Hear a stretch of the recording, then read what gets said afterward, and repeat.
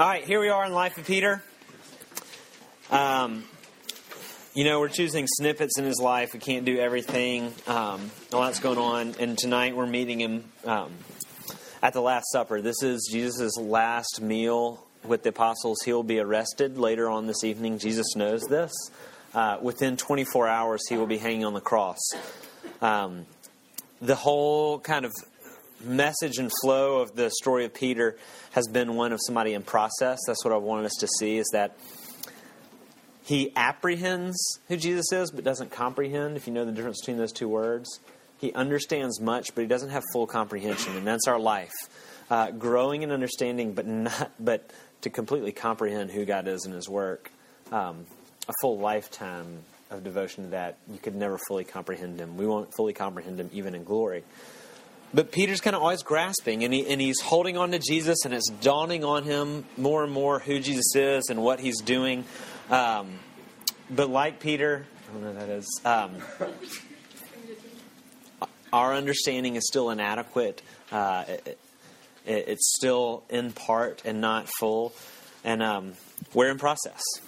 And the gospel is making more sense to us, and it's making more sense to Peter. So here he is in John 13, the first 17 verses. This is the night that Jesus was betrayed. This is within 24 hours he will be hanging on the cross dying. Now before the feast of the Passover, when Jesus knew that his hour had come to depart out of this world to the Father, having loved his own who were in the world, he loved them to the end. During supper, when the devil had already put into the heart of Judas Iscariot, Simon's son, to betray him, Jesus, knowing that the Father had given all things into his hands and that he had come from God and he was going back to God, rose from the supper. He laid aside his outer garments. Taking a towel, tied it around his waist, he poured water into a basin and began to wash the disciples' feet and to wipe them with the towel that was wrapped around him. He came to Simon Peter and he said to him, "Lord, do you wash my feet?" Jesus answered him, "What I am doing you don't understand now, but afterward you will understand." Peter said to him, "You shall never wash my feet." Jesus answered him, "If I don't wash you, you have no share with me." Simon Peter said to him, "Lord, not my feet only, but also my hands and my head." And Jesus said to him, "The one who is bathed does not need to wash except for his feet, but is completely clean. And you are clean, but not every one of you." For he knew who was to betray him, and that's why he said, "Not all of you are clean." When he washed their feet and put on his outer garments and resumed his place, he said to him, "Do you understand what I've done to you? You call me teacher and Lord, and you are right, for so I am. If I then, your Lord and teacher, have washed your feet, you also ought to wash one another's feet. For I've given you an example that you also should do as I have done to you. Truly, truly, I say to you, a servant is not greater than his master, nor is a messenger greater than the one who sent him. If you know these things, blessed are you if you do them." The grass withers and the flowers fade, but the word of God stands forever. Let's pray that He'd teach us. Lord, we thank you for your word. We thank you for this picture of Jesus now, and I pray that we would enter into the awkwardness of it and the beauty of it, that your Holy Spirit would testify to our hearts. Be with us, dear God, and teach us. Let us be humbled and confused and rested and driven by Jesus' love for us in this passage. Teach us, dear Jesus. In your name we pray. Amen.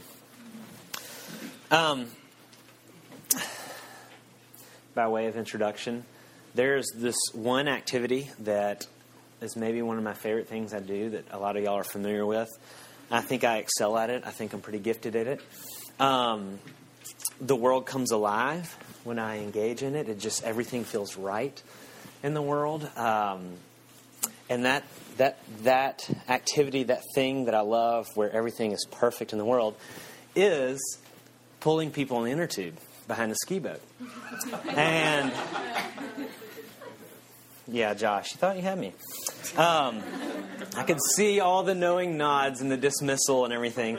I love it. Some of y'all might reach this age, but there's some point where you actually realize pulling the tube is more fun than riding in the tube. I don't know when that threshold is. But I reached it sometime in my 20s when I started. Actually, it was when I was an REF intern at the University of Tennessee, and I took students down to the lake house, to a lake house down in Alabama, and I realized, in my mind, 18-year-old guys are indestructible. So you can just, test the limits. You can do whatever. I've bloodied several college-age guys on an inner tube before. One guy got so disoriented on the tube that when he fell off, he didn't know which way up was because he had lost his sense of balance and everything, and he started swimming down, and we were driving toward him, and all we could see was his feet out of the water. So I like to think maybe it's my spiritual gift. Maybe it's how God's gifted me. It's my blessing to the world. I don't have a lot of opportunities here, but if you got a ski boat in a tube, I'd love to pull you. Earlier this summer, though, we were back in Alabama, and we had the chance to do that, and I have an 8-year-old nephew. And he wanted, I'm the cool, out-of-control uncle. Being an uncle is awesome. And he wanted Uncle Britton to pull him on the tube. And I was like, all right, Halsey, well, let me tell you, I'd love to pull you on the tube. But I only do it one way. And you're 8 years old, and I'm not backing off. And I was real blunt with him. It's like, the waves are going to be huge, it's going to be fast, and it's going to be scary. And he laughed. He's like, ha, ha, ha, ha, Uncle Britton, you're so funny. Don't make it too big. Don't make the waves too big. Don't go too fast. And I said, Lil Halsey, I'm going to go fast, and the waves are going to be huge. That's how I roll. That's how this is going to go down. And he laughed, and he kept saying, like, he thought I was joking with him. And he was like, that's funny, Uncle Britton. You can do some bumps, but don't go too fast and don't make the bumps too big. And I said, Lil Halsey, I'm going to pull you on the tube if you want me to, but I'm only pulling you this way. The waves are going to be huge, and we're going to go really, really fast. And so I couldn't be any more clear. I didn't know how to be any more clear than that. My job is a communicator, so kind of thought I had done that. So I pulled him, and it was like a nightmare, and he didn't last very long. And he got off, and he was terrified. Y'all are all thinking, I'm a terrible uncle. Okay. He still thinks I'm awesome, but maybe not as awesome. And he got off the tube, and he was like, Uncle Britton, the waves were huge, and you went so fast. And I was like, Lil Halsey, what did I tell you we were going to do? We were going to have huge waves, and we were going to go really fast. And I say that because Jesus is speaking in stark terms right here. And in hard terms, and we are nodding our heads with this kind of warm fuzzy of like, oh yeah, washing people's feet, that's so sweet. I'm in on this Jesus thing. I'm down with that. Get saved, serve other people. I love that. And what I want us to see is we don't understand what Jesus is talking about.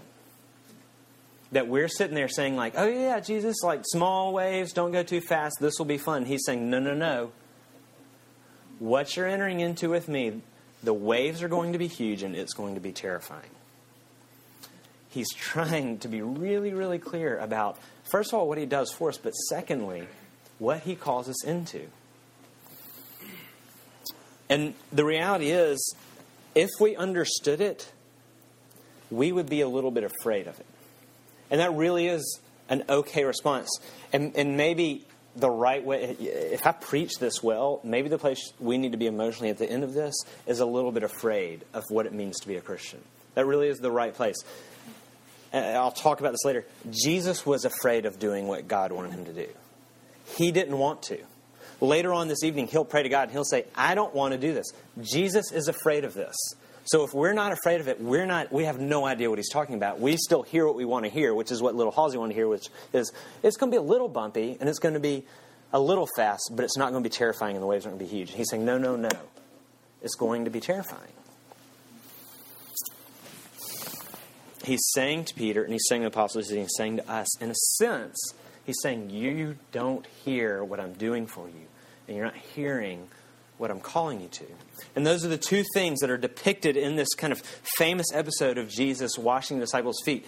First of all, he's teaching them about what he does for them. And then he's teaching them what they then are to do. So it's Jesus' work and our response. Those are the 2 points in the sermon. What Jesus is doing, and then what our response is, what we're called into. So what Jesus has been doing all throughout his ministry up to this point, what he's been doing with the apostles is he's been peeling back the curtain on his deity. In some ways, one of his main tasks is to convince the world and to convince his followers, I am God incarnate. I am Emmanuel, God with us, walking this world. And he knows that unveiled deity is too overwhelming for us. There are different times in the Bible where people get a large glimpse of God's glory, and it's overwhelming. They say things like, I want to die. And so Jesus has been peeling back the curtain, just letting his disciples, letting people around him peek a little bit into his divine glory. Through the healings, through the exorcisms, through the feedings, all these miracles, he's just pulling back the curtain a little bit because he knows we can't have much of a glimpse at his glory and not be overwhelmed. And he's just kind of giving them small doses of like, do you see that I am the God of creation? Do you see I'm Lord over nature? Do you see I'm Lord over the spiritual world? Do you see that I am Lord? I'm going to give you small glimpses because you can't handle the big glimpses. And so he's been establishing this huge idea, right? And we meet Jesus on the night before the biggest work, the kind of all-consuming work of everything he's leading towards, which is this moment on the cross that's going to happen the next day. And he does something that basically goes against everything that he's done up to this point. Everything he's done up to this point is he's trying to establish his divine glory, his deity, his divinity, right? And then on his last night, it feels like he goes in the exact opposite direction. Instead of becoming something great, he becomes something servile, right? It's not appropriate. It's very inappropriate in this passage, what he does. It's not logical. And what he's doing is, what he's in this narrative, the whole story of the Gospels, is he's saying, do you see that I am God? Do you see that I am God? That I am God among his creation? And then in this passage, he's saying, now let me show you what kind of God I am. Let me show you how I use my power, my glory, my authority, my significance. How I intend to save the world, to bring salvation. And we've got to get, this is the hard thing, we've got to get that it doesn't make sense. And that we don't like it in some regard. And it pushes back against actually a lot of the main reasons we came to Stanford, me included. It's counterintuitive the way Jesus is saying he's going to bring change in the world. When we think about how do you change the world, none of us thinks the way Jesus acts in this passage. God's plan to save the world is to voluntarily give up power, give up glory, give up reputation, and significance. The way he intends to change the world is by becoming nothing and giving up everything he has. What he does in this passage is confusing. It's unnerving. The apostles feel like it is so inappropriate. They feel this is actually the most awkward moment in Scripture. It really is awkward. This was a task that was given to slaves, and actually Jews wouldn't even have Jewish slaves wash their feet. They would have Gentile slaves because it was seen as so low. And again, this is not ordinary foot washing. These were not, pedicured soft feet like sliding out of their Ugg boots, Like that's not what we're dealing with right here. These people walked in sandals in streets and in towns and on roadways that had no sanitation. There's no sanitation. So all the implications that I'm not going to talk about that you can imagine all hold true. Jesus is literally washing animal feces and urine off of their feet. That's what's happening. He's getting on his hands. He's on his knees at their feet, cleaning it. It's awkward. And it's inappropriate. And Peter doesn't get it and we don't get it. And I'll pause for a moment to, the power and the authority of God incarnate, of this notion of a deity, I think sometimes can be unpopular. It's hard to imagine a way of loving or thinking that God is good if he is this all-powerful God, because we've become suspect of authority structures. Maybe it's through personal experience. Maybe it's through cultural experience. Maybe you've had people of authority abuse that authority in your life in different capacities. Maybe it's through cultural institutions. Like you watch the debates. Like, how can you not distrust authority now, right, after watching all the debates? I'm not for any candidate, just by the way. That's my political position. It's really hard to trust authority. It's really hard to think about trusting to the goodness of God, because we look like, all right, if he's all-powerful and he is all authority, I'm suspect. Maybe you're suspect for personal reasons, maybe for cultural reasons, whatever. What we have to see in this passage a little bit is see what he does with his power and his authority. Because what he does is he serves humbly. That's how he chooses to use his power. God saves the world not through force, not through might, not through influence, not through political power, not through significance, but rather precisely through giving all of those things up. What he did to change the world is wash the feet of 12 first-century peasants that were nobodies. That's what he did. God, who had all power at his fingertips, said, here's how I'm going to change the world. I'm going to wash the feet of 12 unimportant peasants in the first century. None of us would concoct a plan to change the world through doing that. It doesn't make any sense. Earlier, because what we think is that the hope of the world and my hope, right, and your hope is if we can become a person of significance that can do something powerful to help the world. That's what we want to become. We want to become significant for our sake and for the world's sake. Become influential, right? Earlier in Mark 10, James and John actually have this similar instinct. This is before this passage occurs. Mark 10, they ask Jesus. They get, okay, again, they're kind of slowly getting who Jesus is. And they're like, can we sit at the places of honor to your left and to your right? They want to get close to power because they're starting to get that Jesus is power.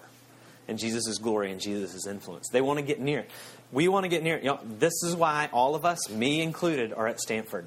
It's because this place feels like the center of the world.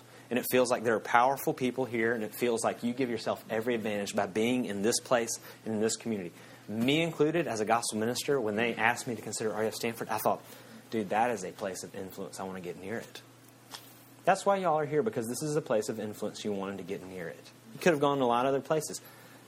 I'm not saying that's all wrong, but what we are going to say is ultimately, getting near a place of influence doesn't necessarily change the world. Becoming a person of influence doesn't change the world.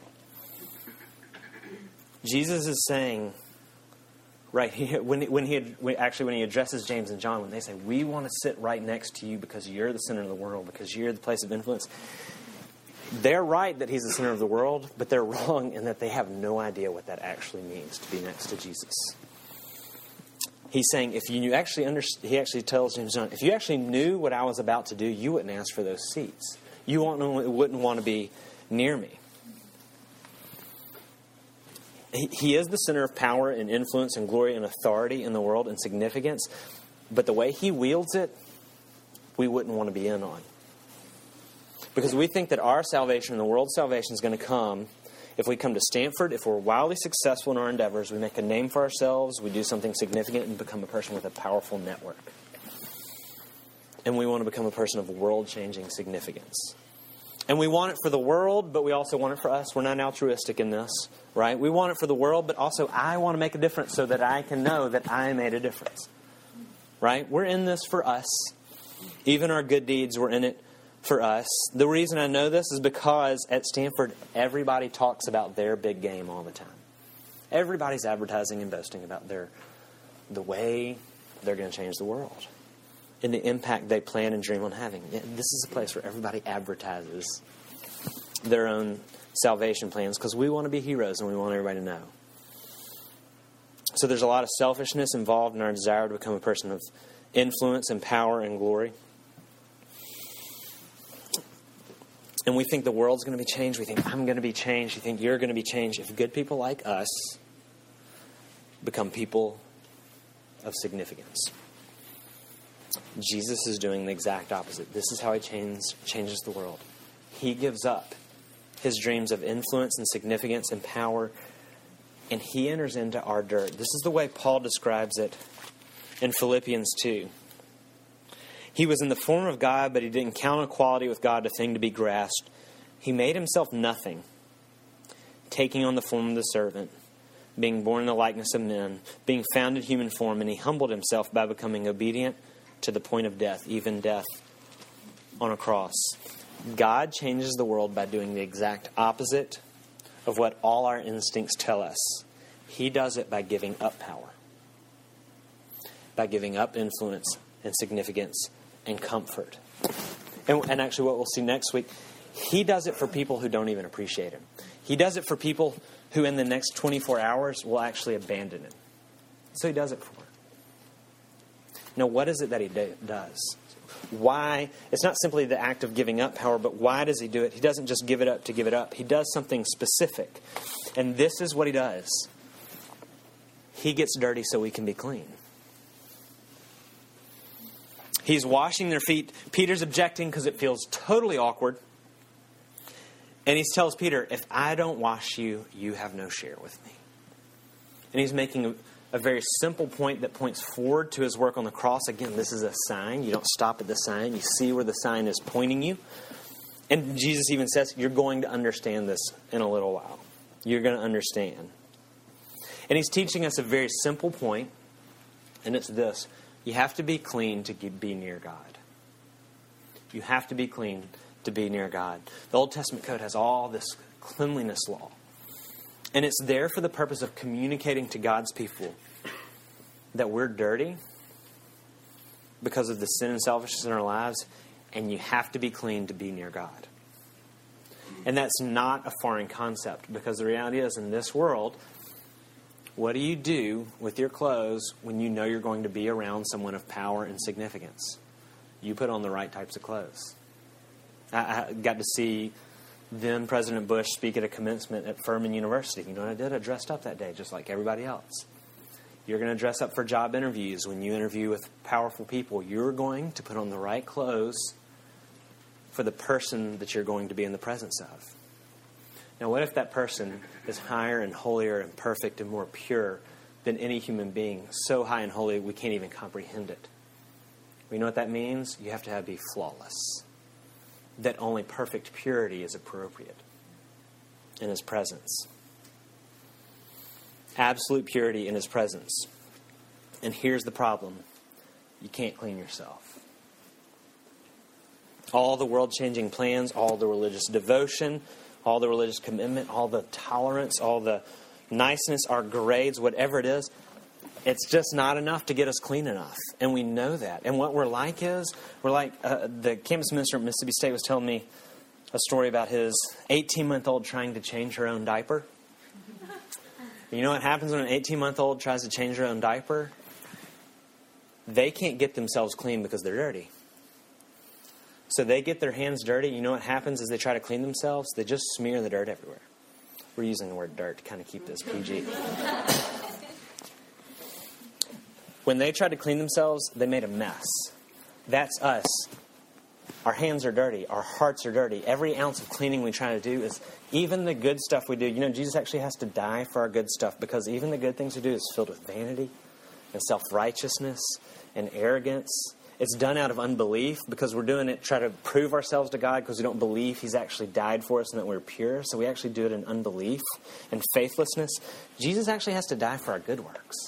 Because even our best attempts at cleaning ourselves up, all we're doing is smearing the dirt all over ourselves.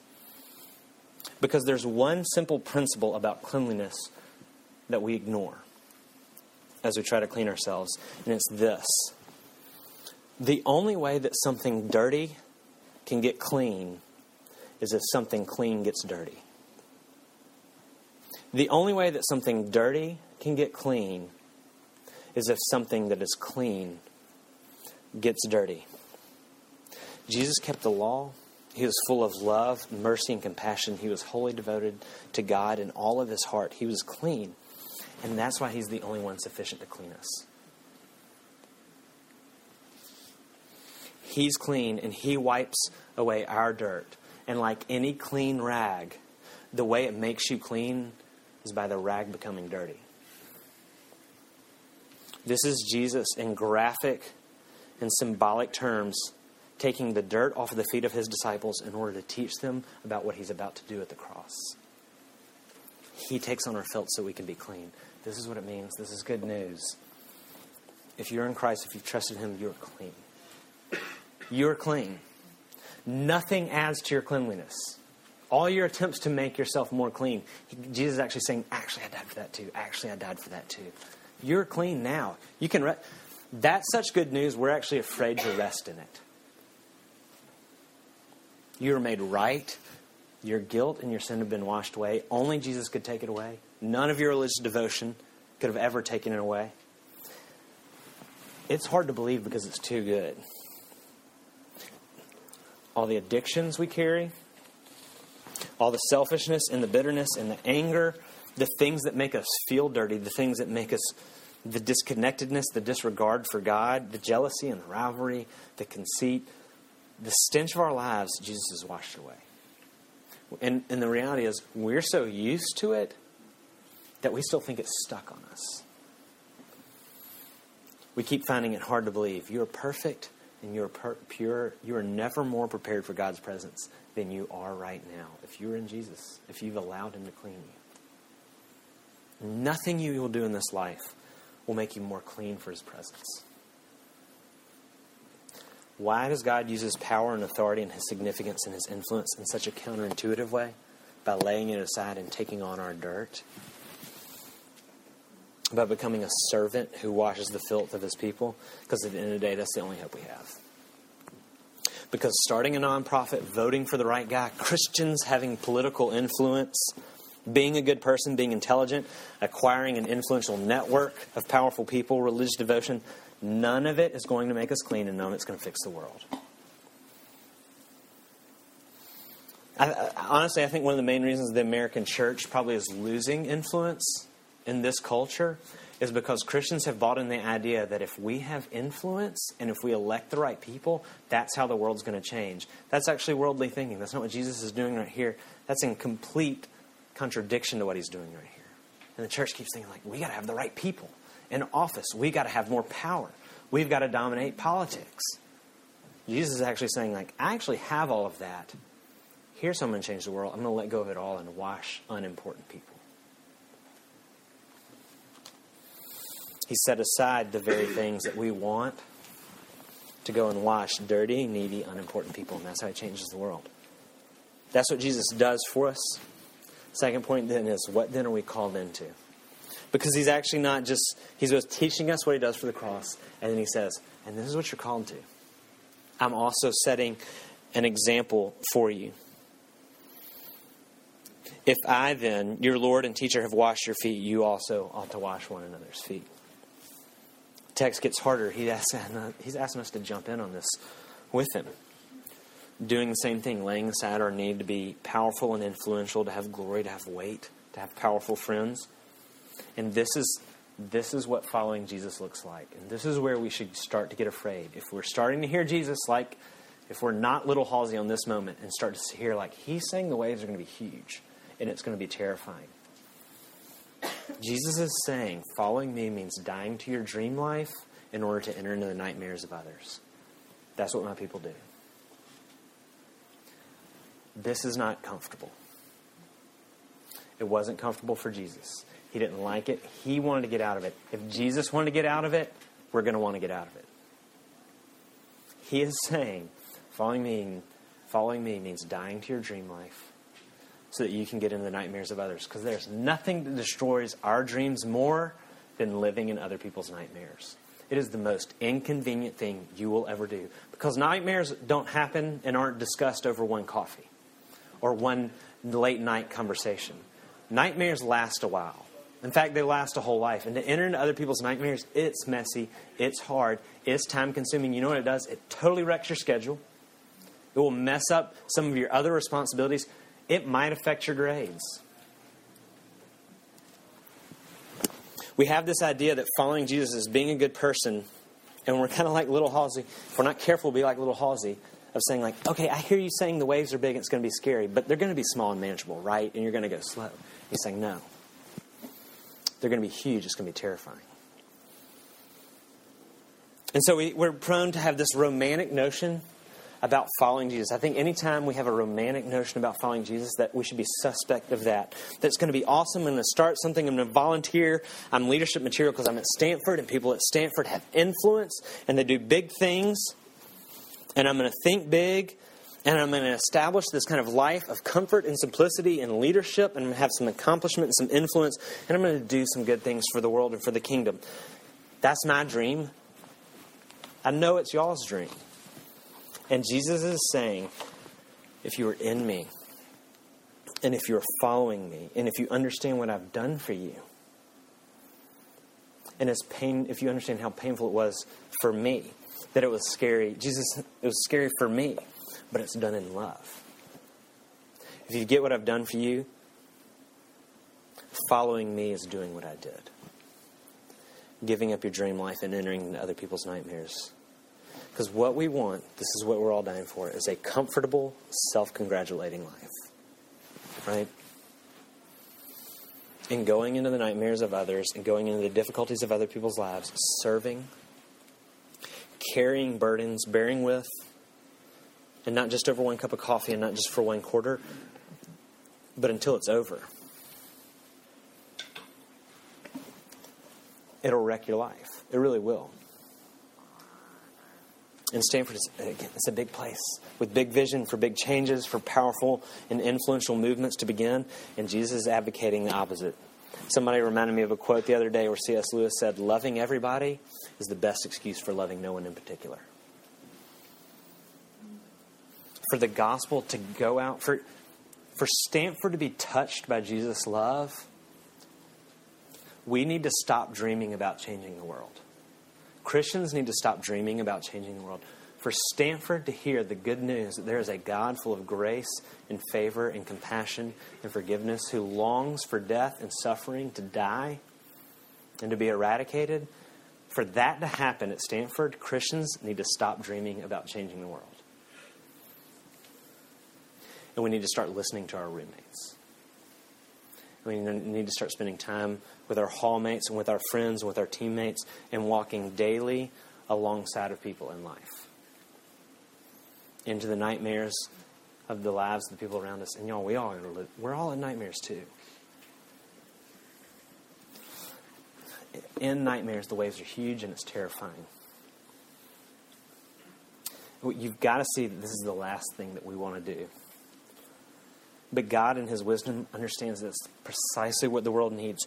The way we want to move is we want to grow. We want to have this big picture about this exciting way of doing things for Jesus on campus.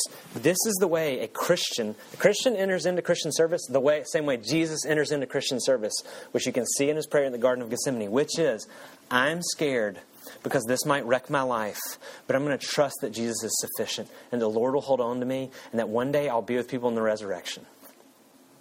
But I'm scared. That's how a Christian enters into Jesus-centered, Jesus-following ministry. The way worldly thinking is I'm going to change the world by having a big influence, and it's going to be grand and huge. I'm not saying some of that stuff won't happen. That's fine. Jesus was terrified to do what He did. If we're following in His footsteps, it will feel terrifying.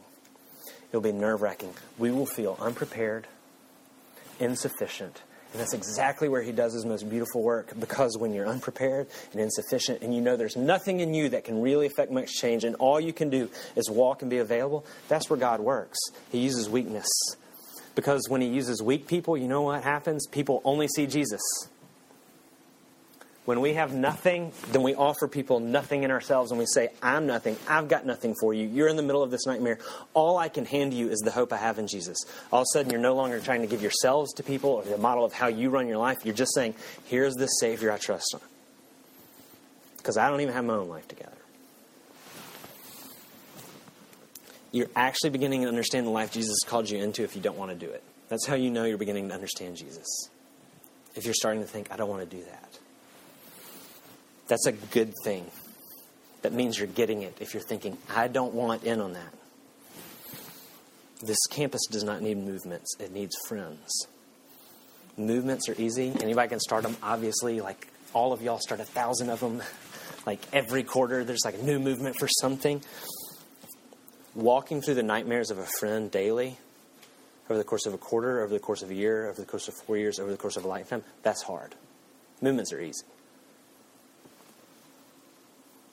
Walking with people in nightmares is hard, and you'll receive very little praise for it. You'll get a lot of praise for movements.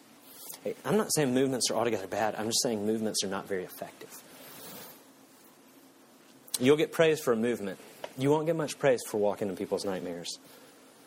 There's nothing more opposed to our dream life than living in other people's nightmares. That's what cross-shaped servant leadership is death. It's death to safety. It's death to power. It's death to recognition. It's death to influence. It's death to our own dreams.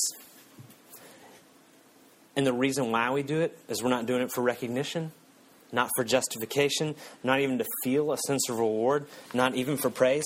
But here's the beautiful thing. What if you could do it because you just forgot to care about yourself for a moment and you simply began to hate seeing people in pain? What if we did that not because we were looking for reward or sense that we're a good person, but we actually forgot about ourselves for a moment and just saw people in pain and hated that pain for them? Whether the pain is inflicted by other people or it's self-inflicted, whether it's social or mental or moral or spiritual pain, Jesus went to serve and save in all of those areas of pain. Servant leadership is being willing to do the menial task of loving people through their dark stories without needing recognition and praise in return. So what is it that's beneath you? What's unattractive service? What are the kindnesses that you don't have time for? What favors don't fit into your schedule? What are the conversations and friends that you need to avoid in order to accomplish your goals? What are the people that are going to cost you socially if you invest in friendship with them? Because servant leadership is doing what Jesus did. It's befriending and serving the unimportant and the unimpressive and the needy people with genuine, lasting love and care. And when you get afraid, that means you're starting to do it. Because Jesus was afraid. Servant leadership is dying to our agenda for the manageable and self-congratulating life. It's dying to our dreams. And what we want, and this is what I want, everybody in this room wants. We want a line or a place where Jesus is going to say, servant leadership is hard. It's hard, and I want you to give some things up, but there's going to be some essential things that maybe Jesus is going to say, like, but I'm not going to ask you to give that up. We want that line. We want Jesus to say, but I'm not going to ask this of you. He might. Following him has cost people their lives, their security, their health, their wealth, their spouses, their children, their reputation, their job, their GPA, their resume. When you look at the lives of Christians in Scripture and in this world today, it doesn't seem like anything's off limits. I don't know what he's going to ask us to give up. I don't know what it's going to cost you to follow him and to serve in people's nightmares. It seems like anything. It seems like it could cost anything. And he doesn't promise. Here's what he doesn't promise. We don't soft pedal Christianity in RUF. He doesn't promise security or popularity or romance. He doesn't promise pain-free or even pain-light existence. He promises this, that he washes you. He promises that you will be with him, and he promises that his grace will be sufficient for you. If you're a little bit scared, you finally heard Jesus on this. And the question, kind of the closing question is, how do we get there? Because if we're starting to hear him, then fear is creeping in, isn't it? I don't want to do this. And the only way to start doing things that we're deeply fearful of, John actually explains later in one of his letters, he says this, the way fear is taken out of our lives so that we can go and do the things we're afraid of is through perfect love. Not our perfect love towards God, but 1 John 4:8 says, his perfect love casts out our fear. We think fear dies, actually, if we get our lives properly managed. That's what we all think. Fear will die when I get my life properly managed and organized. And he's calling us to give up our properly managed life. And what we're feeling is fear.